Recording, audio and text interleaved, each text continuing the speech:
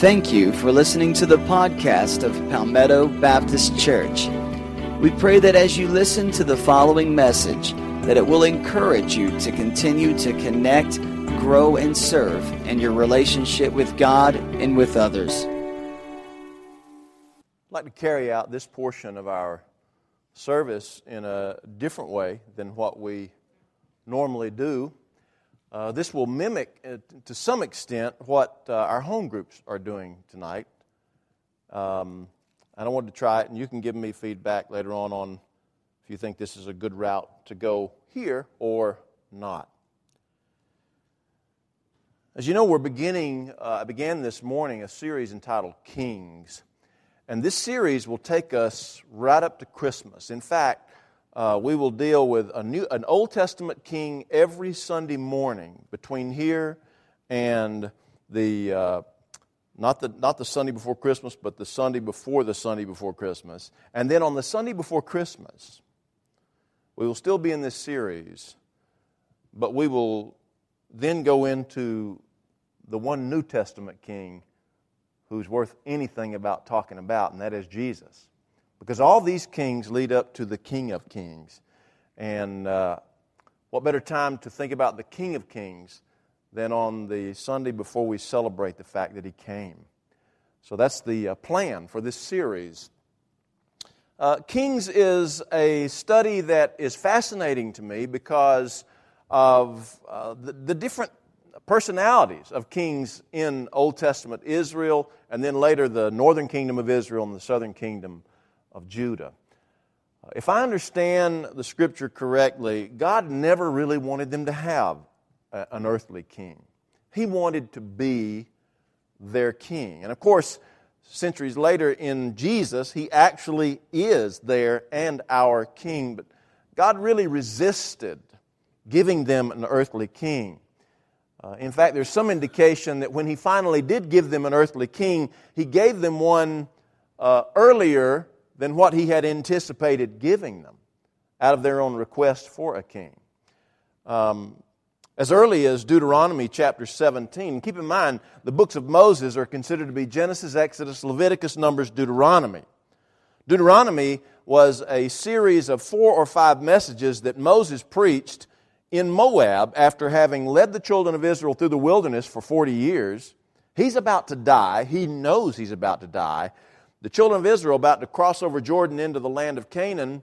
But keep in mind that of the 12 tribes that were there are only families from mainly 2 tribes that remembered what they'd been through in Egypt. All the rest of the tribes were made up of young whippersnappers who didn't live in Egypt. And Moses is afraid. He's very much afraid they're going to forget the stories. They're going to forget the history. And so in Deuteronomy is a Greek word. Deuter means 2 or second, and nomos means law, second law. What Moses really does in Deuteronomy is he reviews their law and their history. And over again he says, be careful that you do not forget the Lord your God who brought you out of the land of Egypt. Don't forget His precepts. Well, it's in Deuteronomy that he makes this statement, Deuteronomy chapter 17, verse 14. When you have come to the land which the Lord your God will give you, and you possess it, and you dwell there, and you say, I will set a king over me like as all the nations that are about me, you shall in any wise set him over you, whom the Lord your God shall choose. One from among your brothers you shall set as king over you. You may not set a stranger over you, who is not your brother, but he shall not multiply horses to himself, nor cause people to return to Egypt, to the end that he should multiply horses, for as much as the Lord has said to you, you shall henceforth return never again that way. So this is Deuteronomy 17. This is part of one of the addresses of Moses on the eastern side of Jordan in Moab, and he tells them then, one of these days you're going to have a king. Now, they would cross over Jordan, and then there would be like about a 30 to 40 year period of conquest, and then there would be about a 300 to 400 year period of the judges, and then they would finally get the king that they had wanted all this time. And here Moses is, somewhere between 330 to 430 years before this fact. He is predicting this is what's going to happen. God is going to give you a king. So God knows all along that He's going to give them a king. So, in 1 Samuel chapter 9, God tells the prophet Samuel, he's the main guy. He's the main mouthpiece of God. And God tells Samuel, He says, there's a guy I want you to go and I want you to anoint. He's the one who will govern my people. And when Samuel saw him, the moment he saw him, God says, that's the guy I was telling you about. He was huge, he was handsome, he was a whole head and shoulders taller than anybody else. He was in shape, he was authoritative, and yet he was humble. He's this big teddy bear of a guy who, when Samuel says, you're going to be the king, he says, me? I'm from the little bitty tribe of Benjamin. And within Benjamin, I'm from the little bitty clan of Miltri. Can't be me. And Samuel says, no, you're the one. That was the private coronation. Later in chapter 9, you have the public coronation. Samuel gets up and he announces to the people they're going to have this king, and the king's name is Saul, and he announces his name, and Saul is nowhere to be found.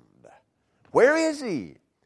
So they ask the Lord, Lord, is he here? And the Lord says, yeah, he's back there in the storage barn among the supplies. Can you imagine that? Can you imagine that? We're going to have this big speaker to come and speak. Some well-known person who's everybody is just crowding into the sanctuary to hear. Well, where is he? It's time to introduce him. Where is he? Oh my goodness, nobody knows where he is. God, where is he? He's hiding down in the bus barn. It's kind of weird. He has humility that is admirable, and yet he has this kind of wussy type attitude that is not so admirable. We find out that he's from the tribe of Benjamin. Now that's a problem. I don't know if you realized that this morning when I read to you that he was from the tribe of Benjamin. That's a problem. And I'll tell you why it's a problem. Because back in Genesis chapter 49, Jacob is about to die. He brings his 12 sons together before him, and he calls them by name, and he pronounces blessing upon them, each one of them. Now, I want you to notice verse number 8, beginning with verse 8 and going through verse 10. Judah. He's going through these boys' names. He calls Judah. Judah, you are the one whom your brothers shall praise. Your hand shall be in the neck of your enemies. Your father's children shall bow down before you. Because Judah is a lion's whelp. From the prey, my son, you are gone up. He stooped down, he couched as a lion, and as an old lion, who shall rouse him up? And then verse 10, watch this. Do you hear this? The scepter shall not depart from Judah, nor a lawgiver from between his feet until Shiloh come. Shiloh.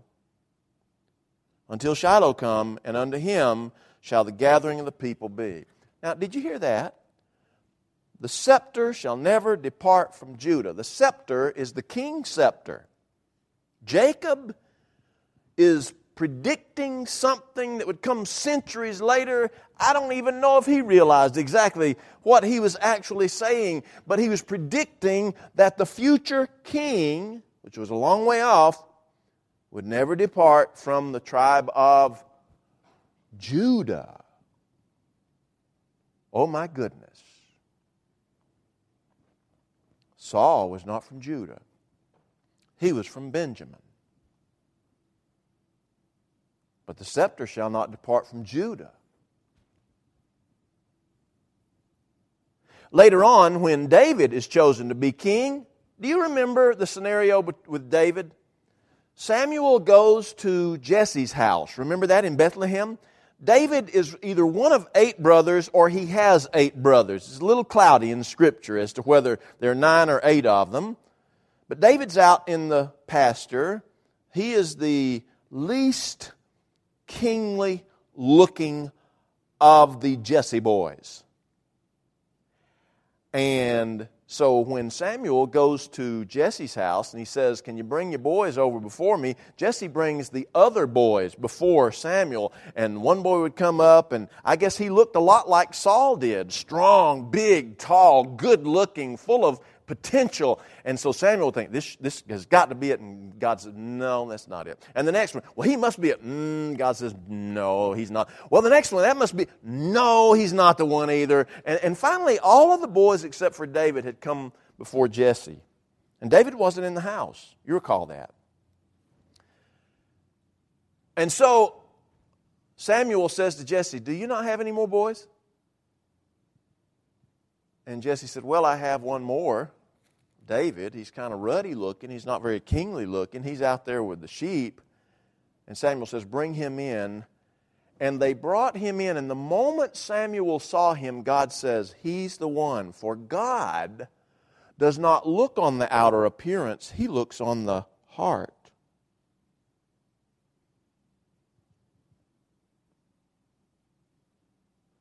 So what was up with Saul?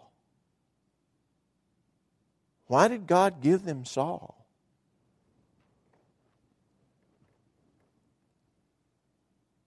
So I gave you some notebook paper there. I want you to write this question down. Why do you think God chose Saul as king?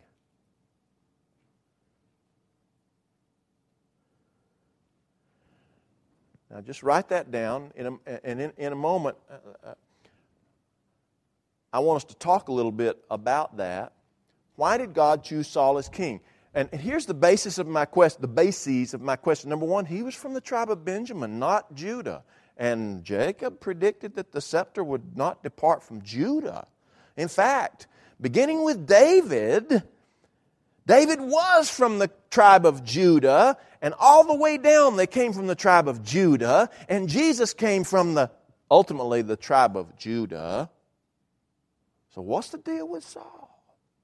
When God chose David, He was looking on the heart. And he didn't look like much on the outside. Saul, on the other hand, looked like much on the outside. But there's not one thing mentioned about his heart except, watch this, the day Samuel went to him and told him that God had rejected him as king. Here's what he said: "God has rejected you as king. I will go and God will send me to find someone who is after His own heart." Meaning, Saul was not. Why do you think that God chose Saul? Now, I'd like for you to take about just a minute or two or three and write down why you think God chose Saul. Why? It doesn't make any sense. So write it down. Write it down. Go ahead. Why did God choose Saul? He was impressive in his outer appearance. Why did God choose Saul? He was of the tribe of Benjamin. Why? Why?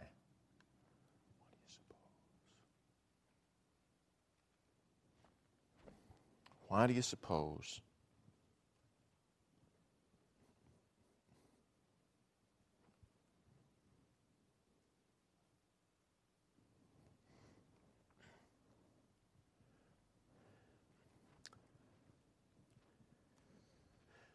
Now, I mentioned to you something else here while we're thinking about this question. Earlier, I said that some people think that God gave them a king before He actually wanted to give them a king. And that Saul was the king that He gave them, but that Saul was premature. He gave them a king because they wanted one, not because it was time for them to have one. Now, I'm not saying that's exactly the case. That's what some people believe. So here's the second question that I'd like for you to write an answer to.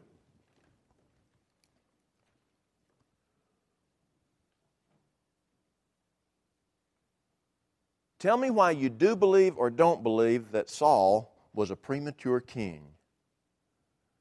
Tell me why either you do or do not believe that Saul was a premature king.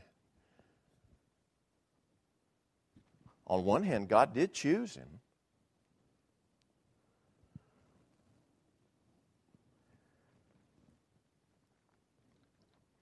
Why or why not Saul was a premature king? All right, so we have two questions that we're dealing with right here off the start. The first one is, why did God choose Saul? Why did God give them Saul, considering the fact that he wasn't from the tribe of Judah? He was from Benjamin. And considering the fact that evidently he didn't have God's heart in mind, so why do you think he did?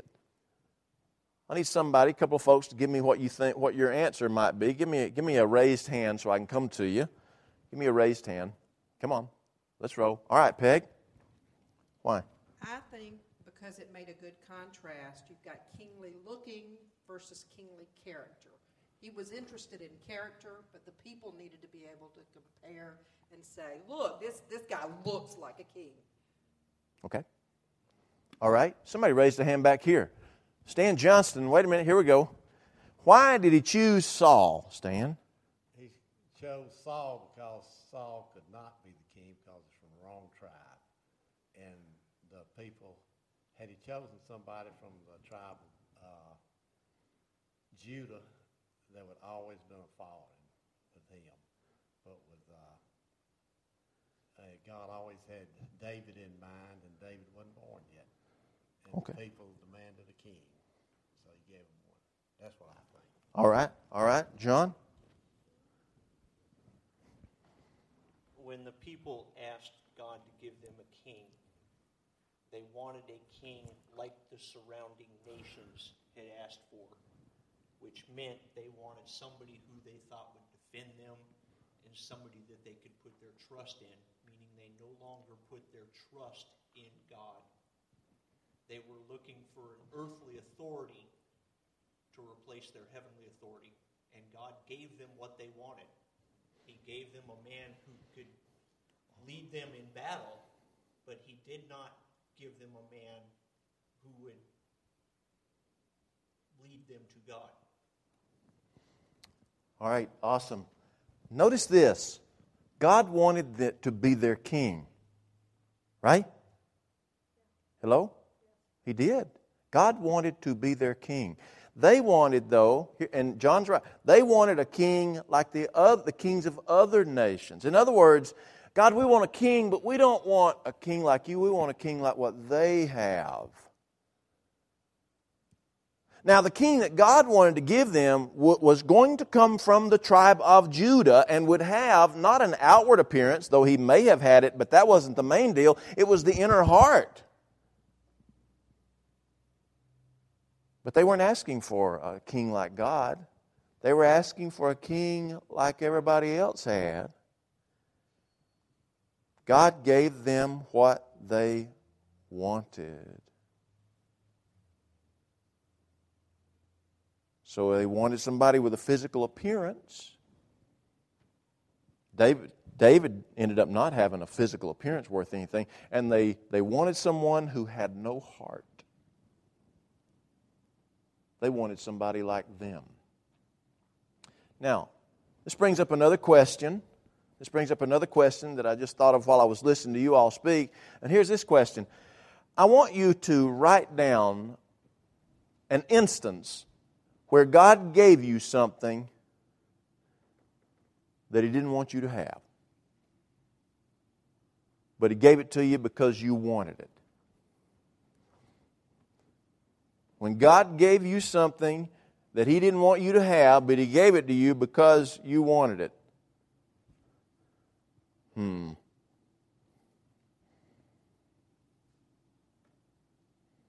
Maybe you don't have an instance like that. Maybe you do. Maybe you do.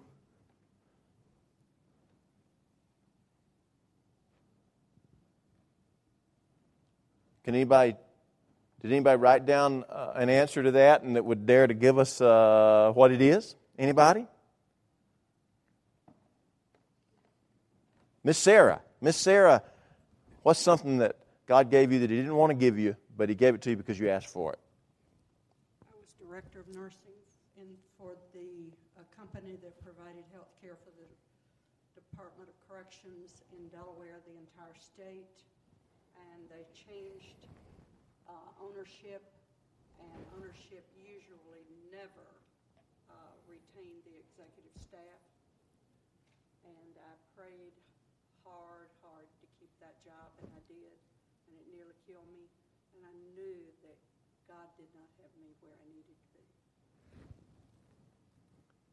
All right. Thank you for that. Anybody else? Anybody else have an instance where God gave you something that He really didn't want you to have, but He gave it to you because you wanted it? Anybody? Anybody else? Richard Munn. My story is similar to that. When I was about 4th grade in South Carolina, I had saved my money to buy a football. And I went in the little general merchandise store to pay for the football. And I think it was $3.99. And so when I took it up there, the guy said, "What is that football, $2.99? And I said, "Yes, sir." And I saved $1. And the first time I kicked the football, it landed on the fence and punctured it.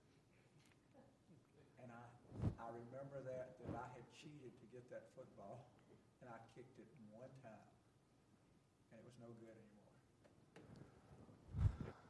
That was pretty bad, Richard. That was really bad. That was pretty. You shanked it. Yeah, that was pretty bad. One of the kings that we will deal with later in this series was Hezekiah. Hezekiah was a good king. He was one of the good kings. Isaiah talks about Hezekiah. So does Chronicles talk about Hezekiah. One day, God sent Isaiah the prophet to Hezekiah. And He sent him with this message: "You need to set your house in order, for you will die and not recover." And so Hezekiah, rather than setting his house in order, he goes back and he begs God to give him more time. Praise to God. Gets on his face. And so the Bible says that God tells Isaiah, says, "All right, I've heard Hezekiah praying, and I've relented of what I was going to do to him. I want you to go back to him and tell him, I've heard your prayer, and I'm responding to your prayer. I'm going to give you 15 more years." And so Isaiah went to Hezekiah, told him God was going to give him 15 more years. He was healed of the disease that he had. And it was during that extra 15 years of his life that Hezekiah and his wife had a son named Manasseh, who was the sorriest king in the joint history of the divided kingdom.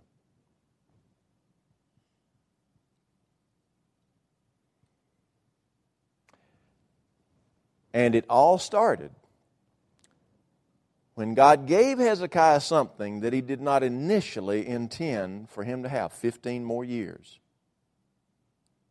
But Hezekiah wanted it, and he asked for it, and he humbled himself to get it, and God gave it to him. All right? Now, I gave you another question, but I've forgotten what it was. What was it, Jack? Whether you believe Saul was the premature. All right. How many of you, let me have a show of hands, whether or not you believe that Saul was a premature king. In other words, God gave them Saul as king before He actually wanted them to have a king. All right. If you believe that he was premature king, raise your hand. All right. If you believe that he was not premature king, raise your hand. All right, great. We have a split vote here. That's what I like. All right, so I want to come over here to Chris Gould and ask Chris. He was the first to raise his hand that he thought Saul was a premature king. Is that right? So tell us why you believe that Saul was premature king. I still believe that God intended on Saul being their king, not Saul being their king. So I think it was premature, because if they waited on God to provide them a king, He would have in the person of David. not in the person of Saul, but because Saul, they begged, they wanted a king. He was premature. God said, okay, and they got what they asked for. All right? Now, Jack Woodall said he does not believe, you said you don't believe he was premature. All right, explain why you feel that way, Jack. Well, all right, so God knows everything, is everywhere, is all time. Okay. So I think he said, all right, you want a king? Have a king. You're going to learn from this. It's going to hurt, but it's the only way you're going to learn. So he did it on purpose in his time, which was then, because he knew they needed to learn from it. Okay, and why do you think then, after in Genesis, saying that he was going to come from the tribe of Judah, that he brought him from Benjamin? Oh, that's a test for Samuel. That was what I didn't jump in on number one. Okay, all right. A crazy thing about Saul, as I mentioned this morning, he starts out really good. He's humble. He realizes that he comes from a small tribe, and the smallest clan in the smallest tribe. Even though the opening verse of 1 Samuel 9 says that his family, the family of Kish, Saul's father, was a family of standing. But that wasn't what Saul drew attention to. He drew attention to their smallness, right? So he was humble at first. He had talents, abilities, gifts, presence. And then, of course, it wasn't long before he went downhill from there, right? He was impatient and went ahead and offered a sacrifice that should have been only Samuel's to offer. That's one thing that happened. When he went out to defeat the Amalekites and the Ammonites, he didn't destroy all of them like God had told him. And those two things combined resulted in Samuel saying, "You're rejected as king. God's going to go look for somebody after his own heart." And then, didn't mention this morning, then Samuel dies. Now, even though Samuel and Saul had this friction between them, Samuel was the rock that Saul leaned upon during hard times. I mean, if he wanted to hear a word from God, he goes straight to Samuel. No second-rate prophet for Saul. He goes straight to Samuel. Samuel is now dead. But Saul is still king. And he comes up in a big confrontation, and he doesn't know which way to go. Do you remember what he did? He went to a witch and had her conjure up Samuel's spirit. And the Bible said that the ghost of Samuel came. Where would you suppose Samuel would come from? He came up out of the ground. The ghost of Samuel came up out of the ground. I'm not making this up. You can go check it out. The ghost of Samuel comes up out of the ground and gives a message to Saul. I read two different opinions this week about what that ghost was. Some said it was really the ghost of Samuel. Others people said that it was only a demonic ghost made to look like Samuel. So I want you to write down which one you think it is and tell me why. Was it truly Samuel, or do you think it was a demonic imposter? He did come up out of the ground. He didn't come down from heaven. But then again, ancient Jews thought everybody went to the ground. All right. Which one is it? Which one is it? Was it really Samuel and a divine message from Samuel? Or was it a demonic imposter? Yes.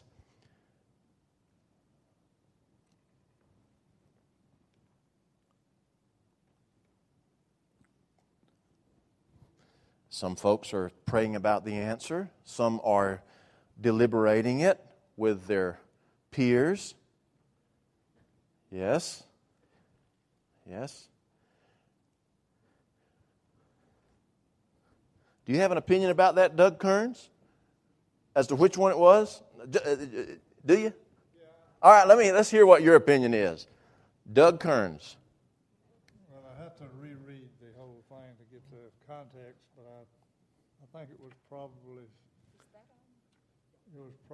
Samuel, because if I remember right, he spoke the truth. If I remember right on that, and that's why I think it was probably Samuel, even though the witch wasn't supposed to, or Saul wasn't supposed to go to a witch or anything like that to contact the dead. But I still think it was probably Samuel, but that's what I think. Now, if he's not supposed to go to a witch, which he wasn't, and if Samuel, the ghost of Samuel, comes up out of the ground and not down from heaven, I mean, how can God bless him going to a witch? And how could Samuel? I mean, I'm assuming Samuel is up in heaven, so why would he come out of the ground if it's really Samuel? Well, I think at that time they were in paradise, not heaven. Because it was after Jesus rose is when everybody went to heaven instead of the paradise was in heaven. I mean, the ground and not heaven, I think. All right. God came out of a burning bush. What? God came out of a burning bush, not from heaven. All right. All right. So Doug Kern says he believes that ghost was Samuel. Does anybody here who does not believe that it was Samuel, but maybe it was a demonic imposter? Miss Fran, how about you? I don't think it was. I think it was a ghost. You think it was a ghost? Not from God. Oh, so you think it was like a demonic or some imposter. And why do you feel that way? Oh, I don't know. Oh, I just don't feel like God works that way. But It's just not normally the way God works, right? Okay, all right. Anybody else who thinks that it was real or demonic? Raise your hand, anybody? I think it was real because he prophesied. All right. Nobody can prophesy but God. Stan said he believed it was real because he prophesied and nobody could prophesy but God. Oh, wait a minute, Fran's got something to... well, what about Samuel? He prophesied. It was from God, but I think it's possible. Well, the Bible's full of false prophets. Yeah. Did they ever speak the truth? No, but Ever? They were prophets, though. They weren't from God, but they were still considered Okay. prophets. I think Stan's point is, if it was not the real prophet, then he could not have prophesied the truth. If he was not the real prophet, then what he prophesied would not have been true. My question is, and I'm trying to think, was there ever a false prophet who said something that was true? And I don't know, I'm just thinking. But the truth that he prophesied was obviously evident. I mean, Oh, it was already evident? No, you didn't go to the bottom of the page. Oh, I didn't go to the bottom. What did it say? 1 Samuel 28. Okay. It's also where he says, all right, don't ask me. God's rejected you. You and all your men are going to die tomorrow. So it was true. You're going to die tomorrow. That was it. Did he say how? Nope. But the next day, Saul took his own life. Could that be a self-fulfilling prophecy? Could be, I don't know. He believed it, regardless of who it was from. We need another week on this. What's that, Stan? Of course he believed it because he knew it was Samuel. Samuel said, this day thou and thy son shall be in paradise. That goes back to what Doug said, where was paradise? Yeah. I guess the question for me with regard to the identity of this ghost, whether it was truly Samuel or not, lies in whether or not a false prophet could actually tell the truth. I mean, I do remember that there was a donkey who spoke one time. I'm using the generic term. I'm using the pasteurized term of this thing, if you recall. So, you know.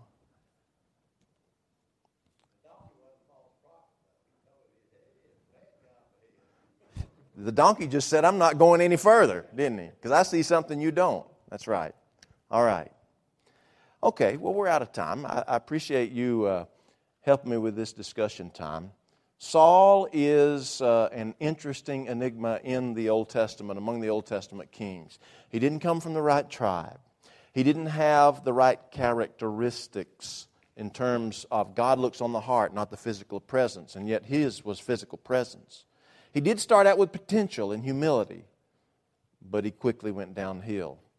to ruin. From this morning's sermon, though, that when he was anointed, his heart was changed. God changed his heart, yes. Well, which way did God change his heart? If he was humble before, how did God change his heart? I mean, that's a big question. All right, let me just ask you this question with a show of hands.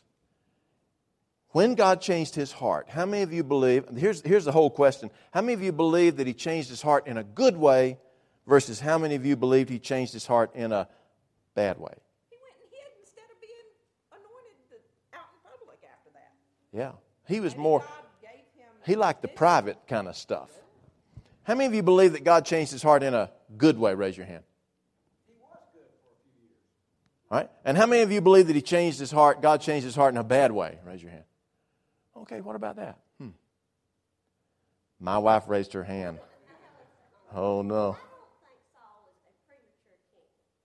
I think Saul never matured to the king God intended him to be. He was full of self-centeredness, self-desires, and he put those ahead of the things God wanted him to be. You're exactly right, baby. He was obviously Exactly right. You're exactly right, baby. I didn't fall off a truck on my head. Yeah, you're exactly right, baby. That's exactly right. All right. I want to thank y'all for being here tonight. Let's stand and we'll close in prayer. Father, thank you for the kings, for those who are good, especially godly, but also for those who are bad, because we can learn from their lives.